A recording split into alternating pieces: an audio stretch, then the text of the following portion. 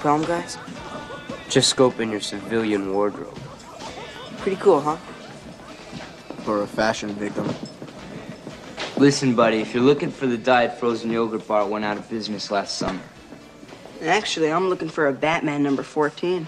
That's a very serious book, man. Only 5 in existence. 4, actually. I'm always looking out for the other 3. Look, you can't put the Superman number 77s with the 200s.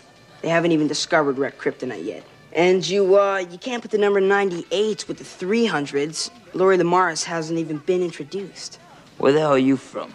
Krypton? Phoenix, actually. But lucky me, we moved here.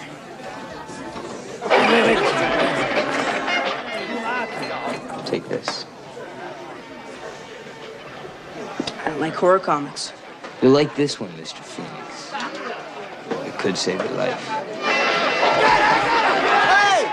Hey! Come back here! Hey, what's going on? Come back here! Hey, wait a minute! Stop.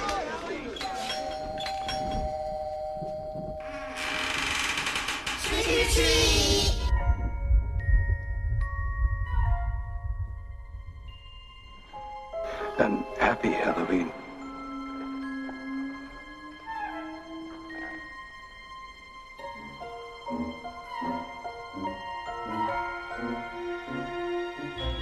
I got a rock.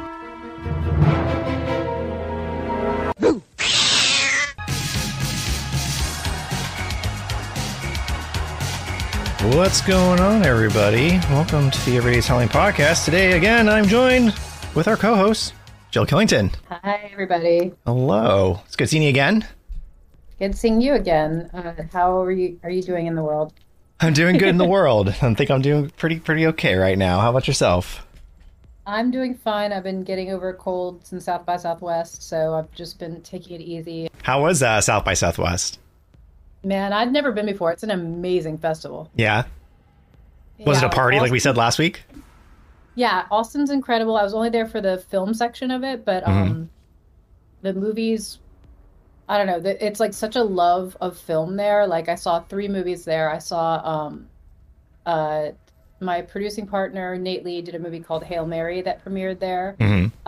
That was received really well. And I don't know, the premiere for that was awesome. My friend Chris Kasich did a movie called Citizen Sleuth. That's a documentary that premiered there that did really well. And then we got to go to the premiere of John Wick 4. Ooh, nice.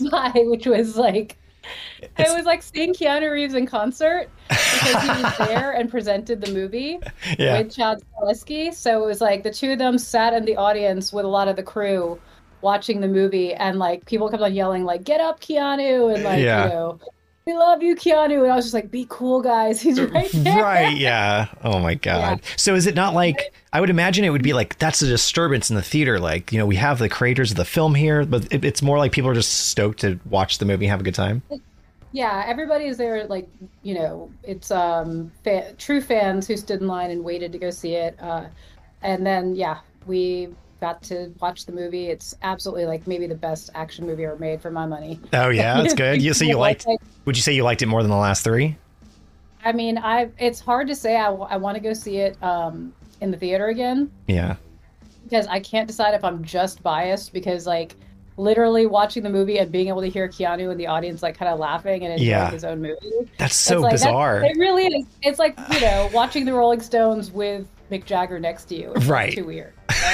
But yeah, it's the stunts, the colors, the cinema. It's incredible. It's a really, really good movie. Cool. So that was South by Southwest was incredible. All the movies, I don't know. It's just a true love for filmmaking and for interesting cinema. And Austin's awesome. I thought it was such a cool, creative festival. Absolutely. Yeah, so everybody in the industry's there.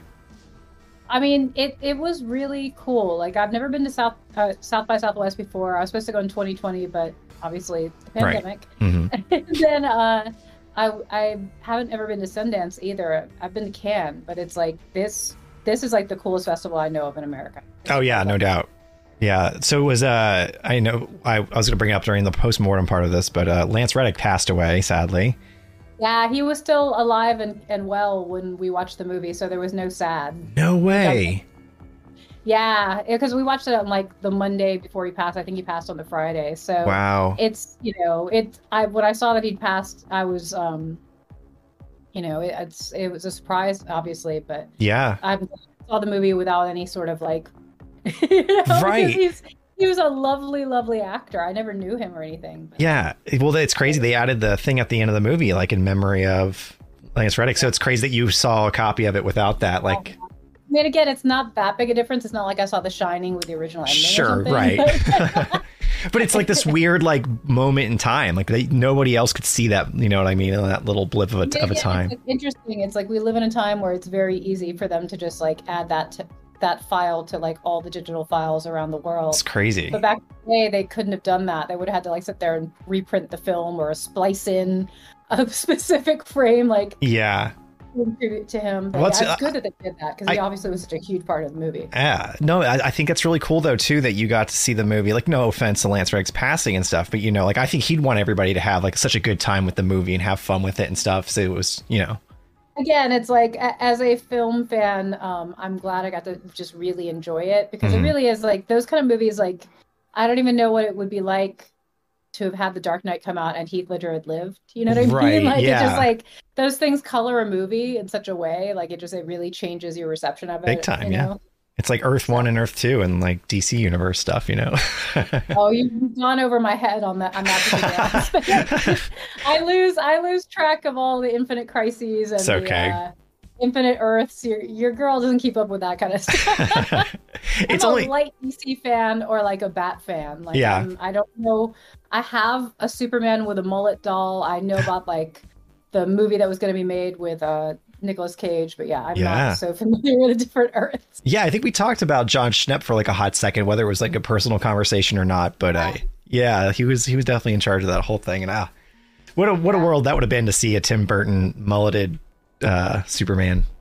I mean, again, like the way the world works out, it's in mysterious ways because they wasted a bunch of money making Wild Wild West. I think they canceled the Superman movie is like what the story is. Oh, I didn't know that. So Warner Brothers did that. And then what happened? Because they didn't have a Superman, they greenlit The Matrix. And that's the whole reason The Matrix was made. So I can't complain that there wasn't. Right. And, Nicolas Cage just obviously he hasn't done a thing wrong with his career. No, man. Right. He figured it out, He's had a lot of what you might call blunders, but if anything, other people call them great movies. Mouth, those are not blunders. It's all part of his creative suit. That's right. He's not paying off anything. It's just he loves doing movies, man. You know this about me. I'm like an ardent defender of Nicolas Cage. Like the man can do no wrong by me. Yeah. Like 0, 0, 0. Are you excited for Renfield? I mean, anybody who tries to tell me that it's not going to be good, I'm just like, shush. I don't know what the movies you think I like, but this is like about made for me. Yeah. It was right up your alley. It's so like, okay, it's got Nicolas Cage. I also like Nicholas Hoult. Yeah. So we're 2 Nicks up right there. And then now we're getting into Bram Stoker. It's like, right. We're all good. I'm like super into that movie. I can't wait. Yeah, I've seen since it's being done by Universal, I've seen pictures of Nick Cage like almost superimposed into Bela Lugosi's role into the movie, like in the cape and everything. I'm like, that's actually pretty fun. I love that. Yeah, I'm super looking forward to that aspect of technology when it's like I've always had a dream of like one day we can eventually put Charles Bronson in every movie. It's like we're there pretty much. Like on Instagram, I can have like, Vin Diesel riding on my back. Yeah. I found a new filter the other day where it's like I could have the George Romero beard and glasses. Oh, I saw. Like You looked good. I liked it. We're getting so uncanny so fast. It's really, really weird. Yeah. No, gray works good on you. You just need that George Romero raspy voice. It's a distinguished look to age into, It's like you have the giant glasses. I actually had a pair of those giant glasses at one time. Oh, yeah, the bifocals. Like, those are nice George Romero's. So I just like quietly took them off. Because I got them quite a while ago, so now it would look like, hey, maybe these are camera glasses or they're VR of some sort. It's like, no, they're just Coke bottle. Yeah, I love it. I have a very thick prescription. So. Yeah. Nice. How was the movie you introduced you interviewed the or introduced the movie, right? Wasn't there a movie that you interviewed the director, or was it your friends that you produced? No. That was here in Los Angeles as part of the American Cinematheque. I did a presentation for a Polish art house film called Fugue. And the director of it, I did a Q&A. Actually, I didn't introduce, I just did a Q&A afterwards. But yeah, it's just like, interviewing filmmakers is fun. And I just like to talk to people, which is why we started talking. Oh, very right. Yeah, exactly. You have such a different perspective on horror. Like, it's like you've been telling me about all these like horror comic books and stuff that I don't even, they're not on my radar at all. You know what I mean? It's just like, this is what fascinates me about like everything, every day is Halloween. It's just like, okay, horror and Halloween is definitely like full on lifestyle. Like it's so mainstream now to see people with like the 13-foot Home Depot skeleton as like, the front lawn pieces. I'll drive like anywhere. I'll be driving in like South Georgia, like Texas, and you'll see somebody has left up their skeleton, and we're not even counting the ones that are like in the backyard or in the house or the boathouse that you can't see. I'm saying like front yard, like apartment buildings. I've seen done it where it's like, wow, like every tenant or maybe one tenant or a group of tenants, how did this happen? Right. You know like who decided to put these out? But I'm just saying, over the course of the past few years, like the world's gotten so goth and Halloweeny, and it's just like, that's what I wanted to discuss with you today. It's just like, okay, you started this whole idea of every day is Halloween, as far as you said it, you began it with Bloody Disgusting back in the day. I started the Bloody Disgusting's first podcast when they were just like, we're trying to do this podcasting thing and we don't really know anything about it, but we're trying to get people on board. And I was just like on the Bloody Disgusting forums as just a fan of horror movies. And my old coworker that worked at Suncoast Video, if you remember that, in the malls, he was the manager for that store, and so he was writing reviews for Bloody Disgusting and said, hey man, like I'm looking for a co-host and people that know their shit. And I was like, yeah man, I'd love to do it with you. And then there was like another guy that was local in Orlando. The three of us did it, and it was cool. It was for a couple of years, we just did the Bloody Disgusting podcast, and then there was a time where I think Bloody Disgusting went dark. I think they were trying to restructure stuff. So in that time I was like, well, I still, back whenever we used to get screener copies of DVDs and movies, there was no streaming services. I was like, I really still want to get my, free DVDs and movies. Like that was like, because there was no way to watch independent horror, right? Like it was whatever was on TV, what was ever on HBO. Before streaming, you had to just get those like straight to DVD horror movies, and that cost you. I was not a huge horror fan during that time. Like Eli Roth and torture porn and even the Saws are not my super jam. Yeah, I get that. It's just interesting to me where it's like there's a certain point where I'm like, if the production values aren't there, if like the story's kind of meh, if like the actors are like porno level, I tune out. But it's, again, that's what's fascinating to me about horror is like a lot of people will like look right past all that, and it's like premise only, or just like certain blood effects, or like whatever fear is being tapped into for that person is like what matters more than the actual filmmaking. Oh yeah. And so like, you know what I mean, like little things like that's what fascinates me about the horror genre is it's like so visceral, robust, or primal. Oh yeah, very very visceral.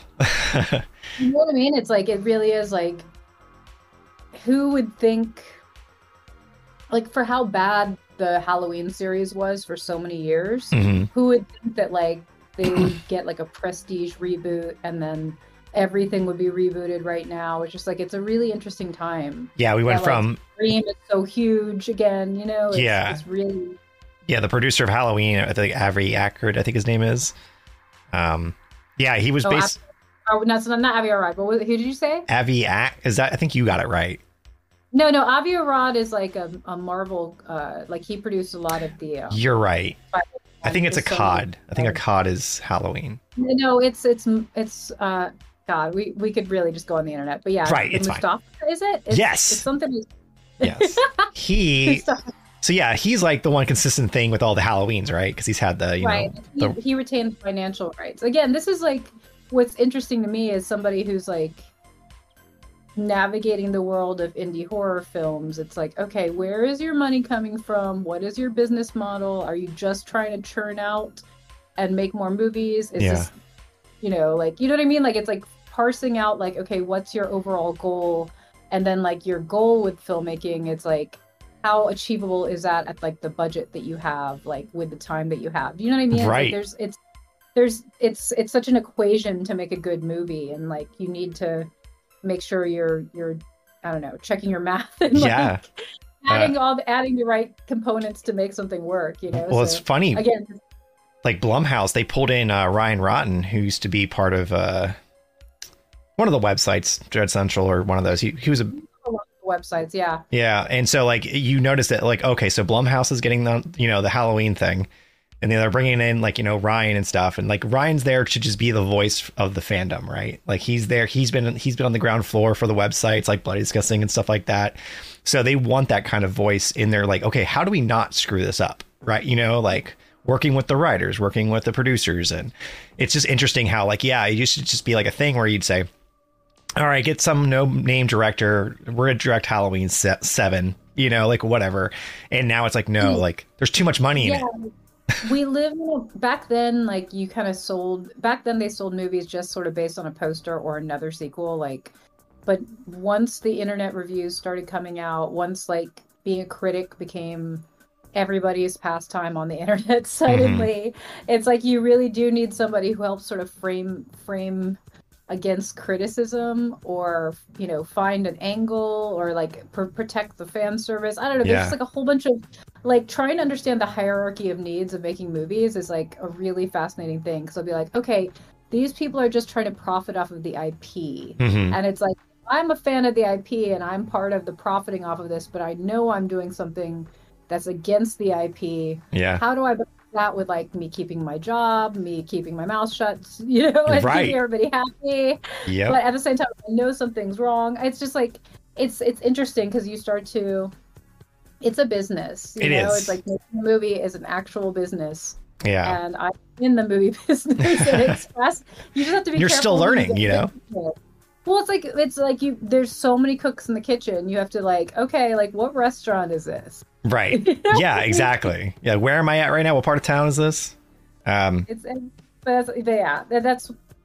Go on. I'm sorry. Yeah. No, I was just saying. So yeah. So I wanted to keep getting those movies because to me, like that's what I loved. I love the big, huge franchise and stuff like that. But I love seeing these one-off movies that these really cool directors were doing that, you know, reminded me of like the Giallo stuff from, you know, Italy, and these horror movies that you had to like really look out for. So these directors were making them, but nobody was watching them unless you were going to like at that time, unless you were going to Redbox, you know, and that was kind of like the way to get these kind of like, you know, $20 to $35 horror movies on disc, was to get them from a Redbox or something. And then it wasn't until Netflix started coming around that it was like, oh, there's all this entertainment, all this content that we can pull from, and, you know, kind of build out our libraries and stuff. And you see how that's taken time and spread out so many different streaming services. And so I just started Every Day is Halloween because I was like, I don't have time to wait around for Bloody Disgusting to figure out their next move. So I just did my own thing. And within that time, I started making a website because I was like, I'll just do my own Bloody Disgusting, right? And I was noticing that websites were kind of on the out when it came to horror, like not just that, but just entertain, like in general, right? Like Bloody Disgusting's still around because it has such a large footprint. Even if Dread Central can't stick around, most people are on social media. Most people are just going to go right to Instagram. They want to see that quick reel, the funny thing they watch. Same thing with TikTok. Same thing with you know, all these little things. And nobody's going to like the website anymore to check out the thing.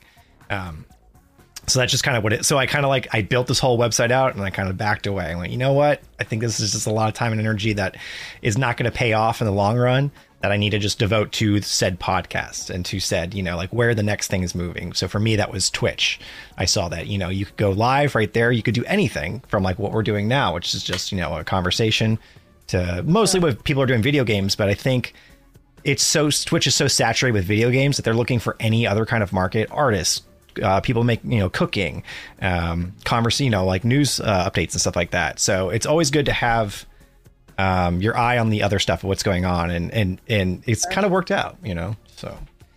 So what is your main interest in horror movies? Like, what do you have goals with it specifically, or you just enjoy watching and reviewing and talking about them, or what's your deal? I don't know exactly. I think I've always just liked spooky stuff, You know, when it comes down to it, you know, I really like the macabre, and you know, it was like I kind of got the horror guy nickname from like kids in high school who were just like, "Hey, horror guy, tell me about that new movie that came out," and then I would just kind of tell them about it, and then it's kind of stuck. So I was like, I don't want to abandon this. How did you get your name, the horror guy? Yeah, that's you know. Just kids by the vending machine at school would just say, "Hey, horror guy, I saw that new Scream movie. It was dope." Oh, cool. I'm glad you liked it, man. Like, I didn't make it, but neat. Like, if people just came to me for horror stuff. And it was funny because I was kind of like an anime nerd. Like, I like Dragon Ball Z and stuff like that in high school. And it was just like, but because I had this, like, my uncle got me into it really young. He gave me an old white box when I was in Pittsburgh when my grandfather died. And to cheer me up, he goes, "Take these home with you back from Pittsburgh when you go back to Orlando." And in the box, it was VHS tapes that were they weren't like popular horror movies. It was like Full Moon Production stuff. So like Pumpkinhead, the Puppet Master movies, a lot of Herschel Gordon Lewis. Like, yeah, like real creature effectsy kind of stuff. Yeah, like a lot more monsters and creatures. And something called to me with it. Like, I just thought the makeup effects were cool. It was like stuff I'd never really gotten a chance to sit down and watch. And I was just like, oh, this is such a cool, like, how much more of this is there? And then you go to Fangoria and you see that there's so much more out there. And it was just like, I have to watch every one of these. Like, I have to find all these movies. And then with that just came, you know, more movies coming out. And then I was just like, with everything that was within my life that kind of kept coming up over and over, I was like, why abandon this, right? Why drop it and just move on to something else? Like, I've kind of kept building and building and building and building. So now that I'm at this point, you know, I've, you know, worked with different companies, and, you know, I have like the Mutants and Monsters community going right now. And it's just like, just keep it going, right? Like, bring more people in. And that's what I love most about it, is just having like you join, and having like everybody from Mutants and Monsters that are like, they might not be super into monsters and stuff, but like one or two things have pulled them in and they like it and they want to talk about it. So it's kind of like building a little community of just cool, spooky people. Yeah, and that's what's fascinating to me. It's like, I remember I would go to like, I don't know, like they had sci-fi and horror cons I'd go to when I was like a little kid in Atlanta. Mm-hmm. And it would be like, I'd always like enjoy looking at the stuff, and then like sort of hit like a weird section of the con that was like porno or something. And I was like, wait, what is this that like all the comic book places have like the seedy side? But I guess that was just the way everything worked back then. It was like, video stores would have the 18 and up. It's like, hey, here's the like top shelf product. And it's like in the back we have the money makers. And that was like the weird impression I got at every like mom and pop video store and at like every con. Yeah. And then slowly over the past like, it has to be like really the difference is American Horror Story and stuff. It's just like over the course of time, I stopped being one of the only girls, or like, you know, it suddenly like now I go to like Monsterpalooza or any, like when I started going to Comic-Con in like in the 2000s, and it was just like, there was not really many girls, you know, and there wasn't even very much cosplay. And it's like just seeing Twilight come out, and then like, just seeing how horror has become so mainstream. Yeah. And a true lifestyle now. Like, it's really, really fascinating to me. Oh yeah, like a lot of these girls, they now have the big Amish witch hat that they wear around and stuff. Like, it's just like, it's lifestyle now. Yeah, I mean, I've always had big witch hats, but again, it's like I'm a natural born witch or something. Yeah. Like, yeah, it's one of those. Like everybody always asks me, "When do you dress up as a witch?" I was like, "I guess I am." Yeah, I guess I'm your witch. Well, now in my life, I'm like, if I were to introduce myself to somebody in the 1700s, it's like everything about me is like, yeah, you write for a living, aka spells. Yeah. It's like, what do I have but potions and tonics and like, you know what I mean? It's like everything I do is like basically witchcraft. I love it.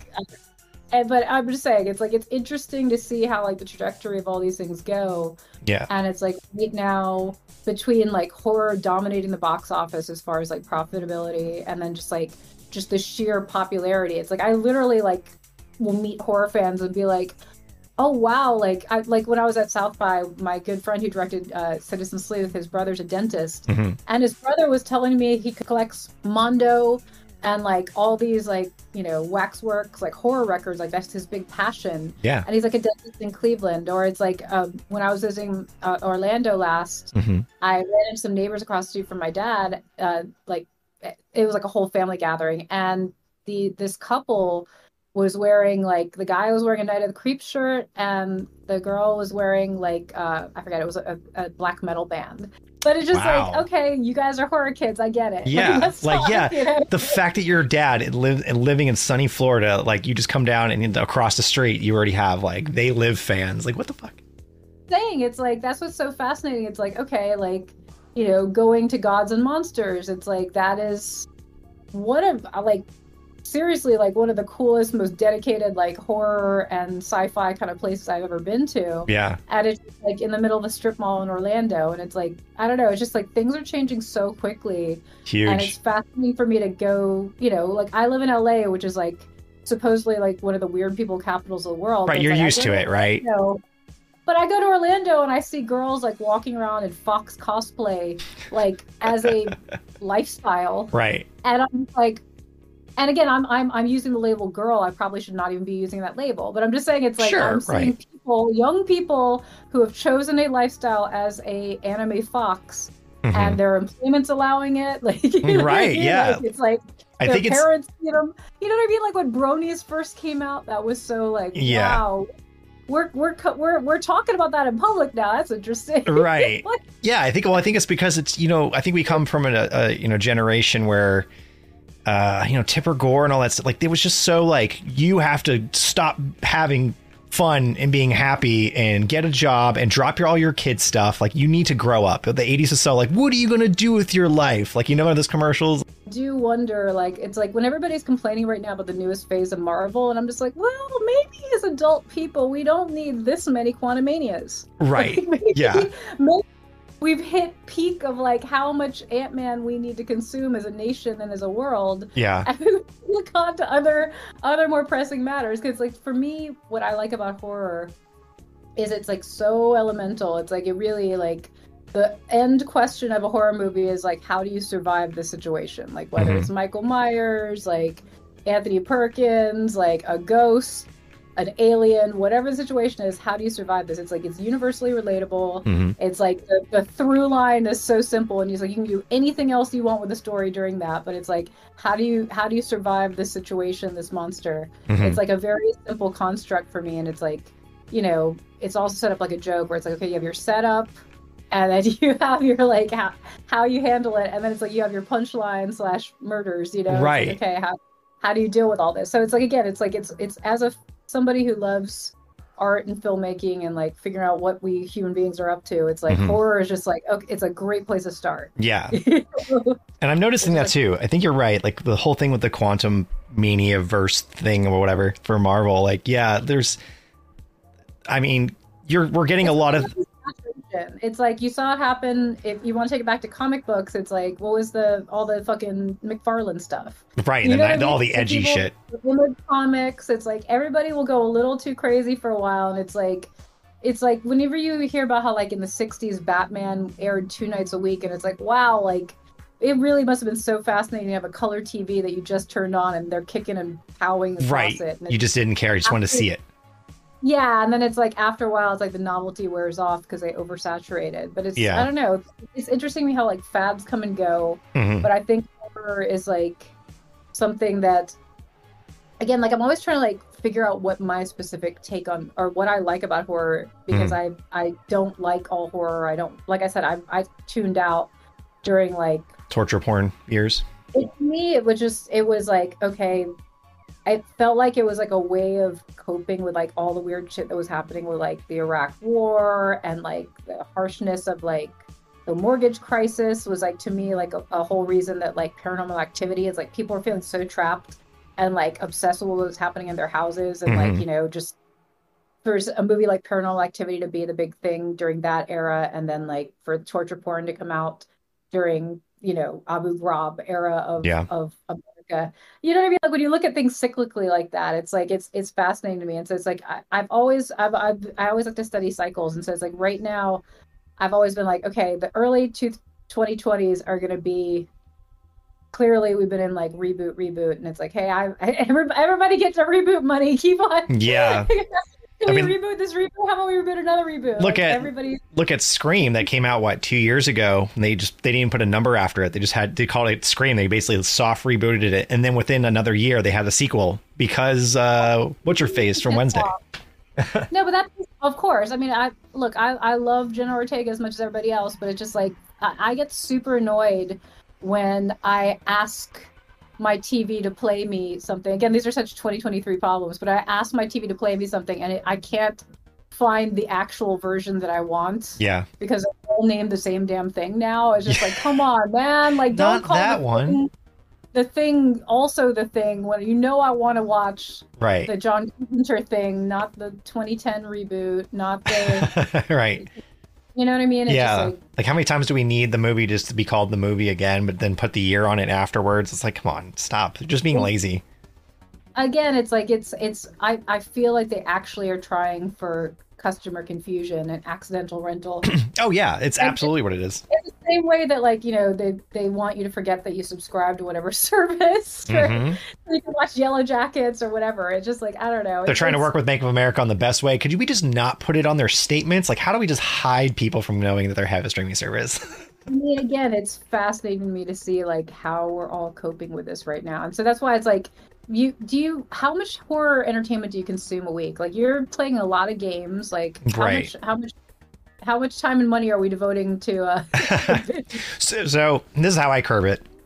If you notice, a lot of the stuff that I might play might be like Marvel related or like some kind of comic booky or cartoon thing, but it has kind of a spooky element to it. So it might be like Carnage, you know, from like Marvel stuff. So I'm still diving in, but I need that time away. You know, I can't delve in too much with like the hardcore stuff until like I'm ready. Like you said, like you watch one Hostel movie, you're like, oh, I feel.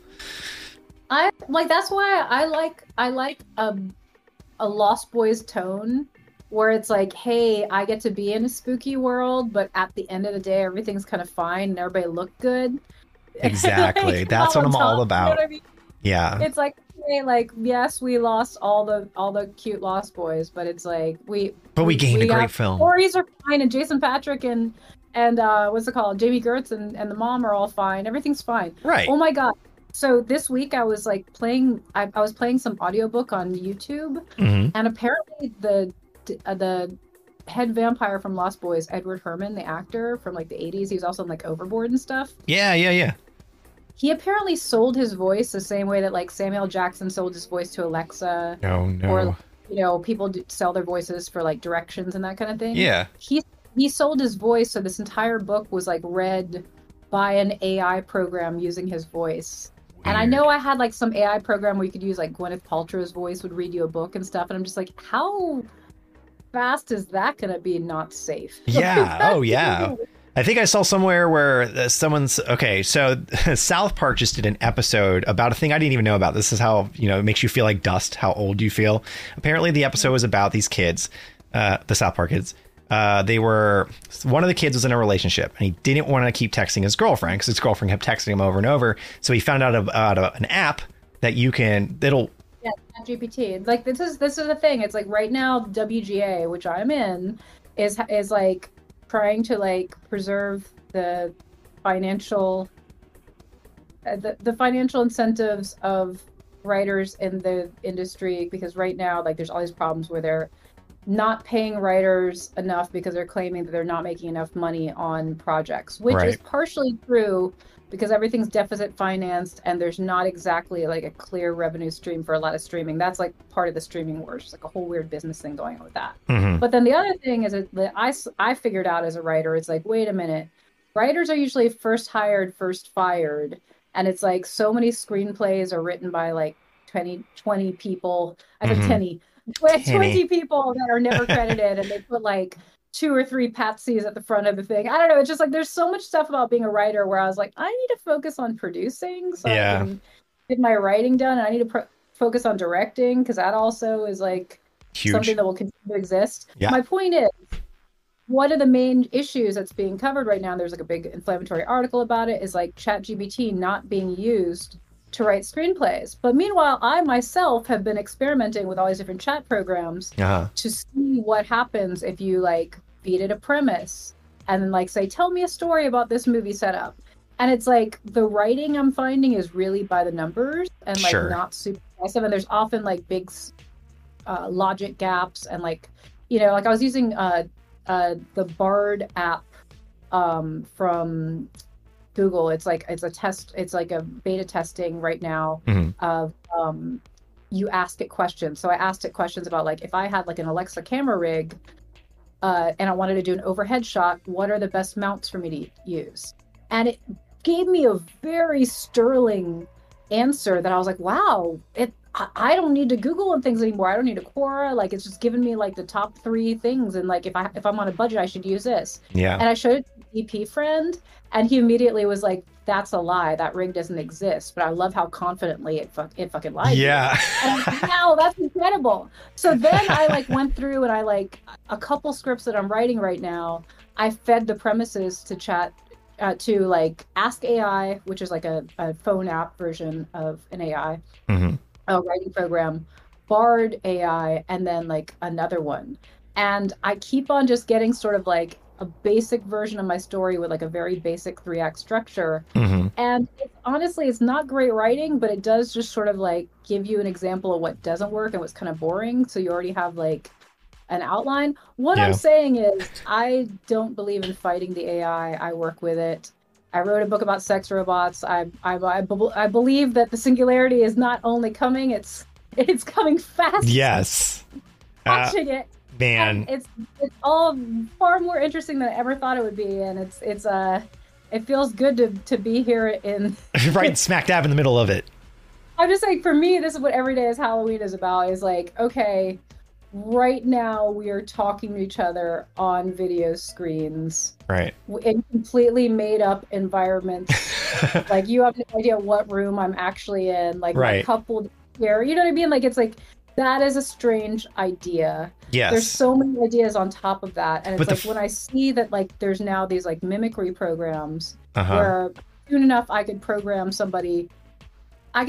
my own app to do this for me, and then maybe I just sit there and lay on the beach, whereas screenwriter Jill Killington, aka Bard AI, does all my writing for me. I don't need to report all this to WGA. They don't need to know all this shit. Right? Yeah, not at all. I'm not saying I'm a scab. I'm not saying that I'm not for collective bargaining. I want the people to survive. Yeah. I definitely come down on the human side of the machines versus humans. However, what are we fighting here? Like it's like I don't know. To me, it's interesting. But if you start experimenting with these programs, I spent a lot of time on Midjourney and all these AI art apps. And there's a new video one that starts to give you like 3-second video clips. We're moving super fast. Yeah, big time. I like being able to move super fast. I always thought production was slow and stuck in the olden ways where we still were like using film mags and like moviolas. And, I know. Like, it definitely does feel like things have moved forward a lot in the last 5 years. You know what I mean? Like we were at a lull for a while. Ever since Trump became president, it's like, we gotta get out of this. Love it, hate it, whatever. Yeah. It's been a whole different chapter in America as far as I'm concerned. We're into like, I don't know. It's a wild, everything's been wild. Like, yeah. It's like, that 2021, everybody being in their house for almost an entire year. That's a lot of time for people to devote to something that they just kind of want to work on. And I think we're just building off of that year. Everybody started like getting into all kinds of side missions. Right. Side missions. Yep. It's very interesting what we've all become over the course of this. It's like, I don't know, man. Yeah. I'm fascinated to see where all this stuff is going. But yeah, so you come at this from a place of true fandom. Yeah. Well, I think I try to. Everybody knows about all the big movies that are coming out, right? That's a given. You can go to any website or go to YouTube and see all the trailers for that. But I think it's really interesting. Like, since I work at the comic book store weekly, I'm getting bits of scripts, right? Bits of scripts are coming out weekly from horror writers that are coming up with their own stuff. And like, that's what a lot of, if a horror comic does well, Netflix just picks it up and turns it into a TV show or, a movie or whatever. So you're like, that's the beginning of new ideas that are, nobody's really seen or is talking about. And it's kind of insane to me that like I'll go on Twitter and I'll post like about this new horror book coming out, and it barely gets any movement because people just don't know about it. But I want to let people know about these cool things. There's so many other avenues of horror that I feel like people kind of forget about, novels and different bands. Again, it's like it's interesting how everything is like is in my what I've learned. Again, I've lived in Hollywood for quite some time now, but it seems to be true of the world that it's like things are financially driven. It's like a horror comic takes a while to take off. You know what I mean? It's like unless you do get like a 30 Days of Night that like gets a really good director and a pretty splashy movie. It's like how do you stand out? Who's gonna champion like? You're right. Like, is there a giant champion of horror comics right now? Is that you? I'm trying. I mean, I see that there are guys out there and they'll like read you comic books. They'll on stream. They'll sit there and read like X-Men and stuff. I realize I'm like, okay, if I want to sell like books, I need to probably sit there and read from my own fucking book. You know what I mean? Right. It's like a very busy time and like getting people's attention. It's interesting how it works. You know what I mean? It's yes. And you can't sacrifice your time for creating your art to do that. Now, I get that social media, you have to do it. But like some people, I think, devote so much time to being in the social media face that they don't devote it towards their craft. Does that make sense? Yeah. Oh, it totally makes sense. I mean, for me, it's social media. I like being able to talk to a large group of my friends at once. Like that's what I enjoy about it. I like Discord. Opinions from people far away, you know what I mean, like from all over the world, like hearing different horror fans kind of stuff. Like we all have the same affinities, but like I'm not so much. I don't like to post my meals. I don't like to post everywhere I go or like a lot. What's of my your friends fit today? And some of my friends are like more influencer style people where they're like love to be posted and everything, and so it's like I post those people, but it's like. So many of my friends would not understand, like, hey, like, I'm trying to get better about, like, oh, we should really take a selfie, like, just to capture the moment. Yeah, but it's like, most people, I don't know, a lot of my friends don't want to deal with all that. They don't need the likes, because we have the likes. And I like that aspect of things, where it's like, oh, some things are offline and some things are online, Right. Yeah, absolutely. I think for me, like my Instagram, I try to like anytime I go out to do like a big event on like a weekend, I like to have like one thing that just captured that moment, right? One picture with everybody that I had a good time and that like I don't need to take 1,400 different photos and things like that. It's just kind of that's the one moment. And I kind of like that. But I mean, everybody's different with their social stuff. It's that whole aspect of life is interesting. But yeah, horror transcends in so many different ways throughout. And I think right now we're hitting this cute horror aspect thing where we're getting a lot of... what was the one when Nick Cage fights a bunch of furries in a... Yeah, I forget, Last Night or whatever. It's the one where he's just drinking the pops. Yeah, Willy's Wonderland, I think it's called. There you go, Wonderland. Yeah, so like I think people like it's a good way. It's kind of like, and again, we're not going to say girl to undermine anybody as a gender, but a guy trying to get his girlfriend, this is what you'd say back in the 90s, to watch a spooky movie. If it had a cute element to it, she'd be more down to watch it, kind of thing, right? Like it's like I liked watching the Evil Dead movies because Ash himself was attractive. You know what I mean? And it's right. Like, then that's a totally different aspect. Yeah, and it's like or like. A lot of my friends love like Devon Sawa kind of stuff. Like either now that he's like on Chucky, or he's back in the day when he was Casper's boyfriend or Casper. yeah, Final Destination and all that stuff. Yeah. It's like everybody has to have their interests, right? You gotta have your draw in. But I've seen so we sell a lot of Japanese manga at the store, and I'm noticing a lot of these mangas coming out that are looking more edgy and dark and gory and spooky, but the characters are saying really cute things. So it's like this dark edge with like a cute kind of bubbly side to it. And okay, so speaking of this, I'm wearing. Oh, can you even see my T-shirt? Is this gonna happen? Oh, yeah. This was like a super popular bootleg shirt that I kept on seeing. Like every time I went to Halloween Horror Nights last year, either in LA or Orlando, because I'm that kind of fan. She's doing both. A super fan who has to compare both. Yeah. But there's a lot of shirts like this that make like horror cute now. And there's also like all these like sort of like horror babies where it's like a baby Cenobite next to a baby It. Mm-hmm. Like they're all hanging out in like the nursery, like Muppet babies. And it's just like, what? Yeah. I'm like, how do I make money off of this as me? You know what I mean? It's like I see all people making little cute dresses out of this, but that's not my business. My business should maybe be to pitch Ceno-babies. Yeah.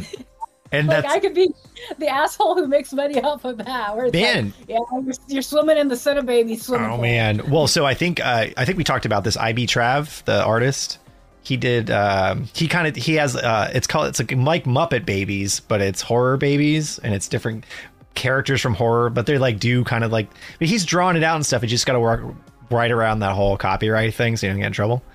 Sure. But I think. Right now, I just had something in my head that was there's a lot of Terrifier, right? Someone asked me recently on like a little Instagram thing, like, what's a popular horror, franchise that you don't really like? And I had to think about it hard for a second. I was like, honestly, I don't really care for the Terrifier films. I think the what they did with those things are great. I think Art's a cool character. It's actually from like a few defunct horror films before that. Called Trick or Treat or All Hallows Eve and like another one, but like I just don't like, again, it's like the torture porn kind of thing. It just goes a little too far and just kind of like it's just doing it to do it. Like, some people love A24, some people love Blumhouse. It's like everybody has their taste. There's enough room under the umbrella apparently, right? But I think that does that thing, right? Terrifier does that thing where you have Art being super coy and like wiggling his fingers at somebody that's like across the way, and they're kind of like wiggle, so it's cute.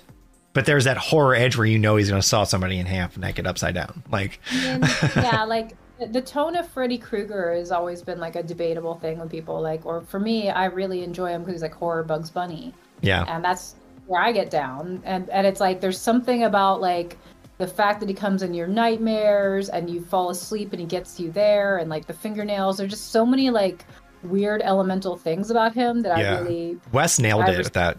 That whole concept, I feel like it can't be topped, Yeah, and there's something about like Robert Englund's casting. It's just like there's enough things about it that are really interesting. Yeah, even that poster, like the way Freddy looks, he looks half like a skeleton face. There just is something that's like, okay, he feels like a boogeyman you recognize. The first time you see him, you understand what he is. You know what I mean? It's like, and I feel like at clowns... it's just like there's such an easy, like, some people like just do not fuck with clowns the same way people don't fuck with snakes. Right. It's like if you do an anaconda really well, you're gonna make money. If you do like an It or a Terrifier well, you're gonna make money. Like people have certain inborn fears that if you just like trigger it, you're gonna oh yeah money. There was a house at Howling Horror Nights last year that was like bugs, like bug infestation or whatever. I think it was called Infestation, and like all like my Horror Night friends that were just like super stoked to go and stuff, and I was like, oh, do you guys want this house? It was just like a straight nope, I did it once, I'll never go back in that house again. It was like people would just write off that house because it would just disturb them on so many levels. But it also had that thing where that phobia with the holes, where like he shows like a picture of someone's thumb and has little holes in it. So it was like the bug house. You had bugs, and then you had those like hive mind holes in people's faces and stuff. And yeah, you're just hitting phobias that freak people out a little too much. Like there's one at like Not Scary Farm that had like, I don't know, like a lot of like organ parts. It's like the inside of mouths and eyeballs. Ugh. And there's just something, you know what I mean? Like it's just like anything too dental or too orificey. It's just like when you watch the movie Alien, it's like, okay, this looks so otherworldly, but also intestinal and genitalia and like reptilian. Just like it hits so many nightmares at once. Oh yeah. Or it's like, or like The Last of Us. It's like something about the mushrooms, like it does remind us of spores and like just like there's a natural revulsion. Yeah. Like the people are repulsed by spiders or love them. It's just, I don't know. It's interesting to me how like everybody has their own flavor. Like the other fascinating thing to me is like the number of people who do not ever want to watch a horror movie that I talk to, where they're like, I'll never watch one of your things. Yeah. I will never.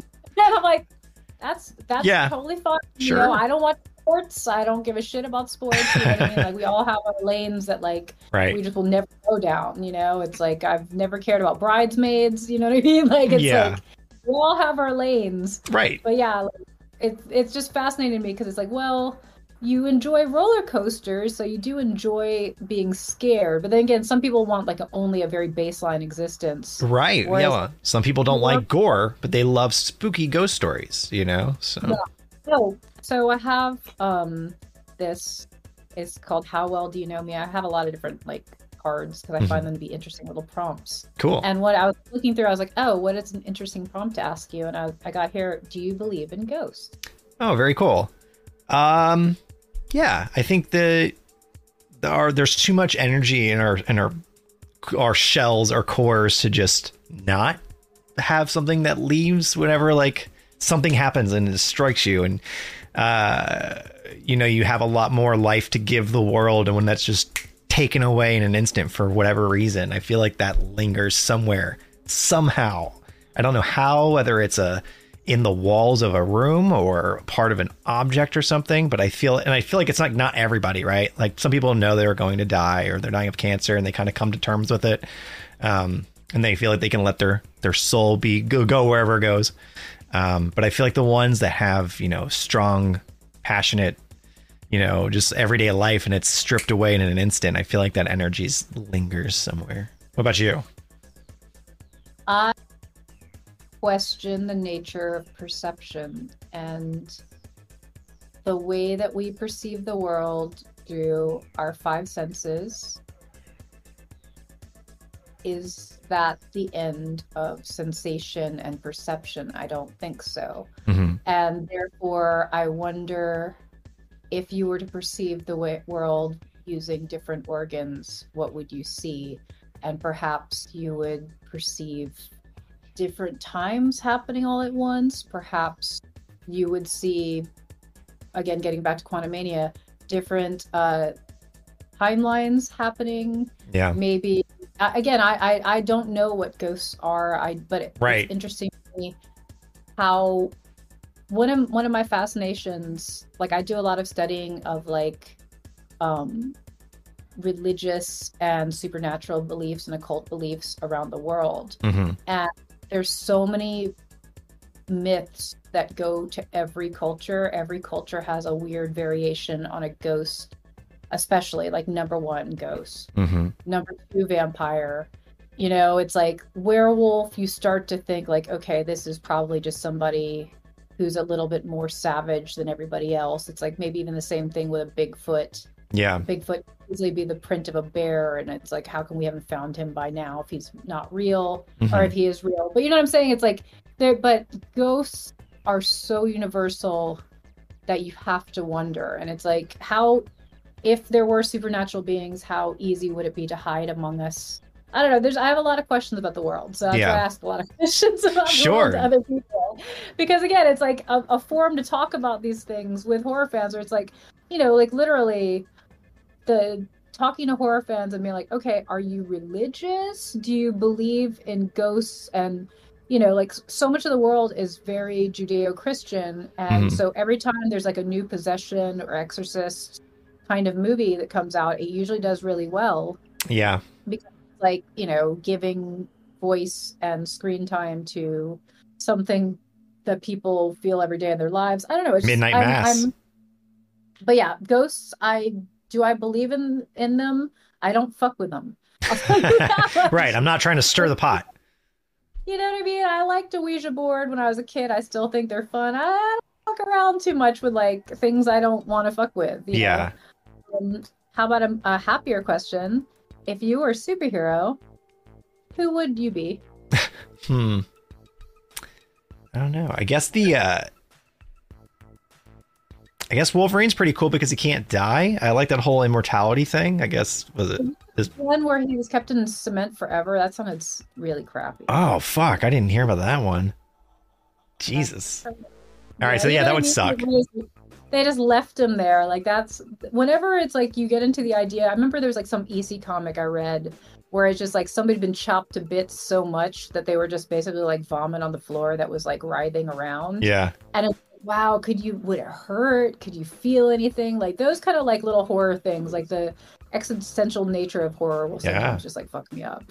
Right. Yeah, I feel like the pain would have happened so often that your little little pieces wouldn't really feel anything. But you'd still be cautious. Cool. It's like, oh, it's cool how he keeps on surviving everything, but it's like they make it clear that it's like it takes a toll on the guy. Right. Gotta make jokes through this shit because it's awful. Absolutely. Yeah. I don't know. Yeah. Okay. So now I'm afraid about being alive forever. Flying would be neat, I guess. I don't know. What about you? What would your superpower be, or superhero? I love Batman, and I think the reason I like Batman is because he's achievable, and it teaches everybody how to deal with tragedy. I mean, terribly. Like he's a really poorly adjusted person. Yeah. But it's still like exploring, like, okay, what childhood triggers drove you to become what you are? Mm-hmm. Like that's what I really enjoyed about the Battinson version that just came out. It was just like, okay, they're really exploring how deeply fucked up this man is. Like he's he's a case study, you know? Yeah. Like, he's like an absolute nightmare. It's like, again, I enjoy every iteration of Batman, whether he's got like Schumacher nipples, whether it's Adam West. It's like I will take a Clooney and kill you. Every Batman's a delicious Batman to me. But yeah, there's something about the Battinson really getting into like, okay, this is super twisted. This is fetishistic and twisted for him to be Batman. Big time. I like Batman. I think Batman's cool. And then just for funsies, I guess Deadpool's also funny, but again, it's what we just discussed, like the having to respawn over and over and get up in this like horrible mangled state. It's not cute. And he's dying all the time too. Imagine dying from cancer all the time. You know, it's again, it's like that's a genre I like to call like I'm glad it's not me. Like it makes you kind of appreciate it. Right. Yeah. You know, when you're watching something, you're like, oh man, I'm so glad I didn't get set on fire a bunch of times a day. You know? Right. Like shot and have to spit out the bullets a bunch of times. Yeah. You know? Man, yeah. There's a whole thing with horror and the fact, like, so I always come back to this, right? Because people ask me this a lot, and I think about it all the time. I feel like horror fans like horror because they're embracing death in a different way. Like they know the inevitable is coming at some point and they're afraid of it. They don't know how to cope with it. So they will ingest it as much as possible. Like everybody watches horror in different ways, but I feel like a lot of it has to do with like, why do you enjoy watching slashers kill these teenagers? Like that's where your friends that say like, I'll never watch anything that you make. Like that's how they see it. Why would you want to watch these teenagers get slaughtered by these like killers? And for us, I think it's just like, well, I just like seeing the different scenarios that people come up with, the fun writing that the outcome of it. And yeah, people are being killed throughout it, but it's it's fake, it's entertainment. But do you feel like there's an itch that, helps people that are afraid of death?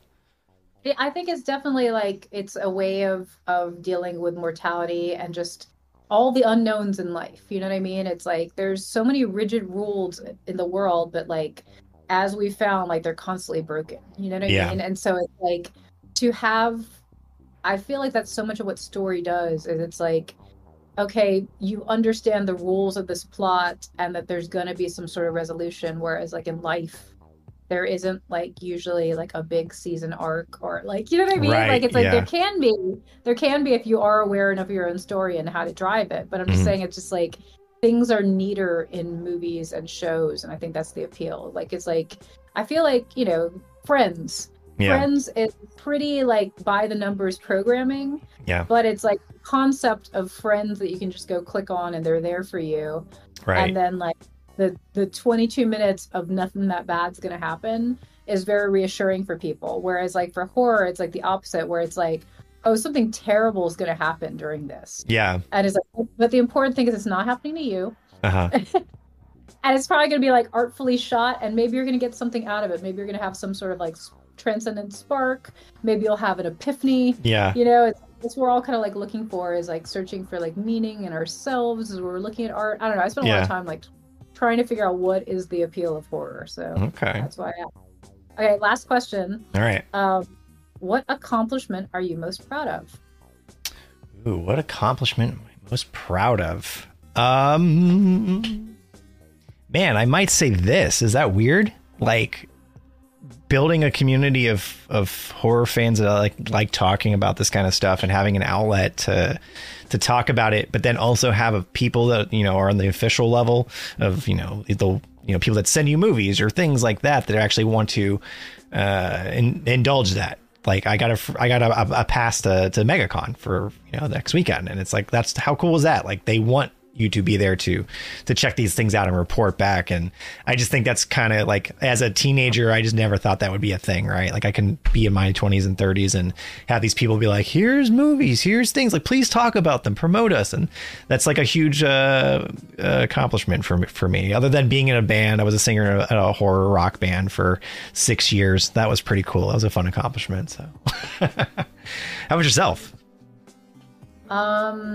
I think for me, I wrote a book, and that was a game changer for me. It was like setting my mind to do something that, like, okay, because I was trying to be a screenwriter all along, and realizing that, like, okay, a screenplay is something you have to compromise on so many times or raise the money to do. Yeah. And I was having problems with those sort of things, and so I was like, okay, let me write a book.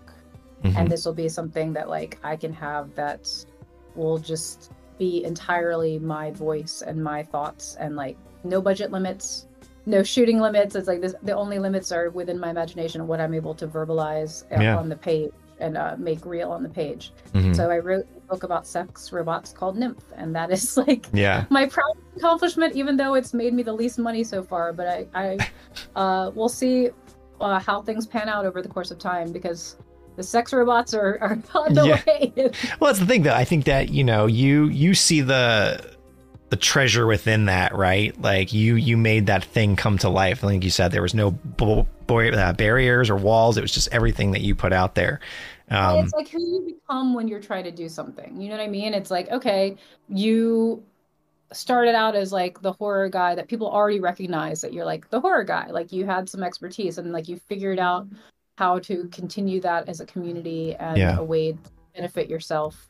And it's like, for me, starting and figuring out how to tell the story that I wanted to tell without anybody else interrupting it or like too much other input was a good exercise for me. And then it's like, after that, it's like I could write anything. It's like I've written all kinds of ad copy and reality shows and screenplays and episodes and movies and skits and like fucking fake song lyrics for commercial jingles. And Did you do that? It's just like, okay, everything is a thing that you can just, if you know how to complete one thing, you can complete another thing, was sort of like where it worked out for me. It just kind of helps you, right? Like, well, I'm sure writing that book, like, kind of, like you said, it kind of paved your path. Yeah, any endeavor that you take on, it's just like, you got to do it for yourself to a certain degree. So that for me is probably like a foundational achievement for me. All right. So last question, should I get a sex robot? Is that a smart thing to do? Not at this point. They're creepy. Like there's like the way, like, you remember when Ghost in the Shell came out a few years ago, and like everybody was like talking so much trash about Scarlett Johansson for starring in that movie, and you know, basically such whitewashing. Whereas like in the cartoons and comics, I wasn't really clear what race major was anyway. I don't care about race much or gender. I don't care. I care about ideas. My point is, for me, I was like, Scarlett Johansson's one of the few people on this earth who's already had a animatronic created of her. You know, like at the time that movie came out, like somebody, I forget who it was like some creepy super fan animator, I'm sorry, somebody who creates animatronics made a very uncanny valley, but a rendering of her that was a machine. And it's for her, you know what I mean? Like, it's like for her to just like go on the internet one day and look at it same as I did, but be like, that's me, and this creepy ass dude made it for reasons I don't entirely want to know. And it's like, you know, then the script comes for Ghost in the Shell, and she's like, I probably have something to say about this. I thought about this. Right. Did you click on a link and get the idea to cast me in this? Like, I would say the movie's not great. It's like, it could be better. There's some great sequences in it. It was very studio interference. But there's some moments in there where I'm just like, man, like her being a sex robot that has already existed on our plane of existence. Right, it's too meta, you know?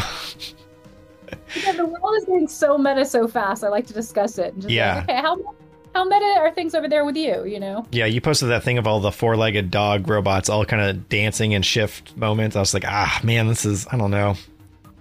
It's all getting very, very weird. Like, do you have robots in Orlando? I think there's like one or two restaurants that have like the serving ones that just take you to the table. Downtown, you're right, in downtown. Oh, no, you're talking about like the ones that they have at like, I've seen them at TGI Fridays and places like that. Yeah. No, in LA, there's actually like small delivery robots that like basically like they're like a cooler that like locks and unlocks according to like when they've reached their delivery destination. Yeah. But they'll be like rolling up and down the streets, as well as like a lot of like security robots that look like the old 50s Lost in Space robot, where it's basically like an egg-shaped rolling device that rolls around LA. The streets of LA?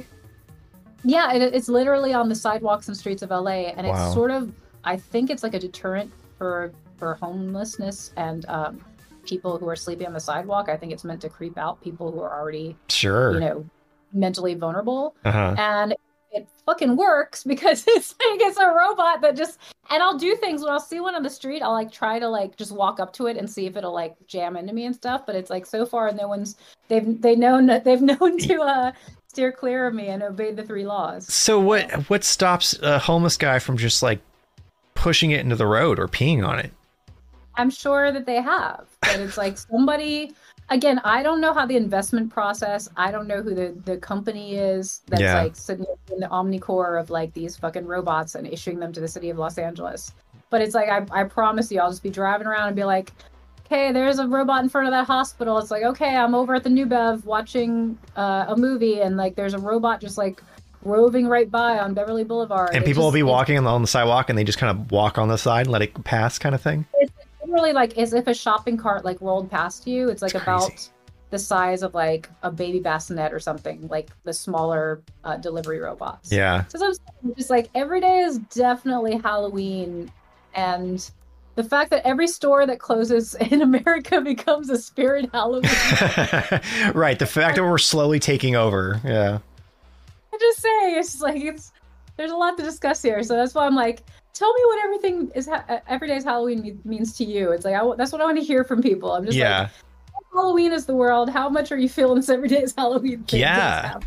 No, it's funny now that we're at the end of the episode and we've talked about this, I feel like I need another episode to then go in more into depth than just like, oh, I like spooky stuff. Because you're right. There's a whole thing going on right now that, every day is kind of weirdly becoming Halloween. I mean, it just genuinely is like, it's like, okay, we're coming out of a pandemic, which is like a weird ass dystopian thing. Mm-hmm. You know, it's like the metaverse is being built.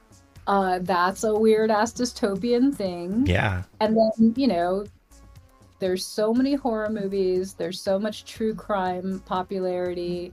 There's so many Ghost Hunter and Crypto Hunter and like all these shows. Mm-hmm.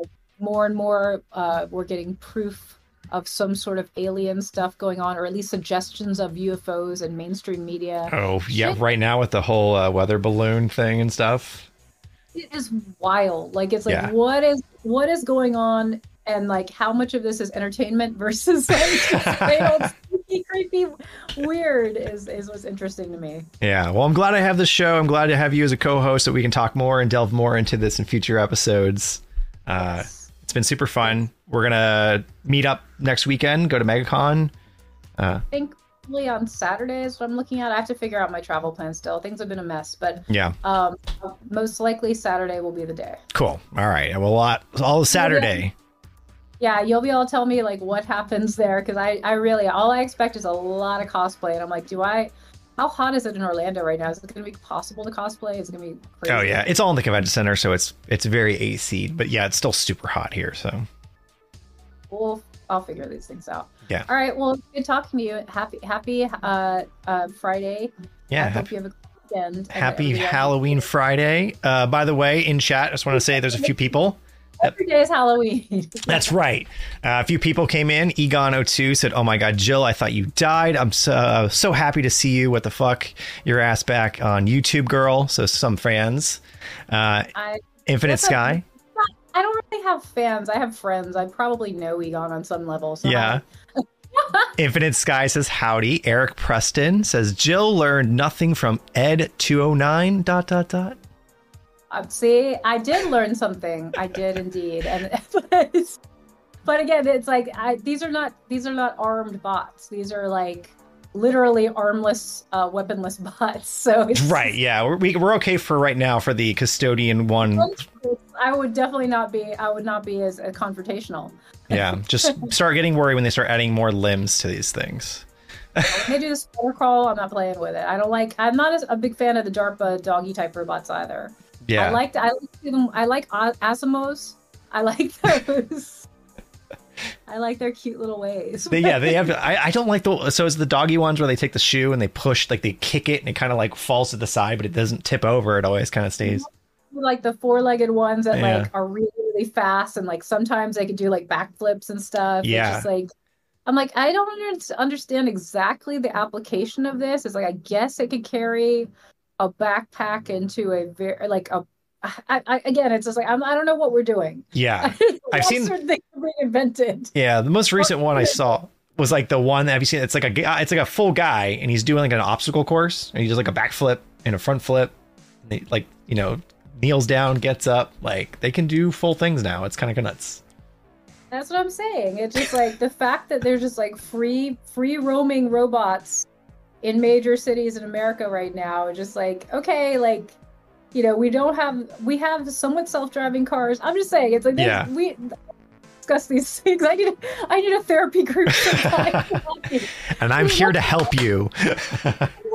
Spookies. It's like, okay, are we in a chopping mall? Which franchise am I in? It's like it really is the Scream thing. It's like you can't pick your genre. It's like, no, I'm trying to pick my genre. I like a fun, scary. Yes. Know, like, Lost Boys is my maximum actual lifetime, like how much scare I want to deal with. Okay. And even that's too much. I don't want flying, long-haired guys. Like I was gonna say, there's parts of that movie are spooky. Are you flying? Like, well, if we go to MegaCon and you were like floating around, You're I'd be out. like, peace. Like, I gotta go, man. Like, I'm not down with this floating shit that you're doing. I'm not gonna hang out at this bridge with you and drink blood right now. I'm not into it. The long hair was your warning, okay? Oh shit! I don't think I have seen you in daylight. Okay. Oh, you haven't? That's actually kind of funny. Yeah, Saturday we'll meet on daylight. It'll be the test. Yeah. All right, Jill, it's good talking with you. We'll do another episode. Obviously, we won't have one next Friday because we'll be all getting ready for MegaCon, but we'll definitely have some coverage on it for you guys the following Friday. So, all right, have a great weekend, everybody. bye. Bye. And I'm going to leave you guys with a little ditty tonight. This is from my friend Jamie's band. Her and I used to be part of this little makeup effects crew called the CS Studio Effects, and we would hang out and make horror monster makeup with like-minded horror fans and just listen to the Cramps all night. So that was super fun. She's in a new band out in Louisville, Kentucky called The Dead Speak. It's part of a new record label, Affirmative Records, and it's a queer horror cabaret band. And give it a listen. This is their new single, I'm Your Cadaver. Enjoy.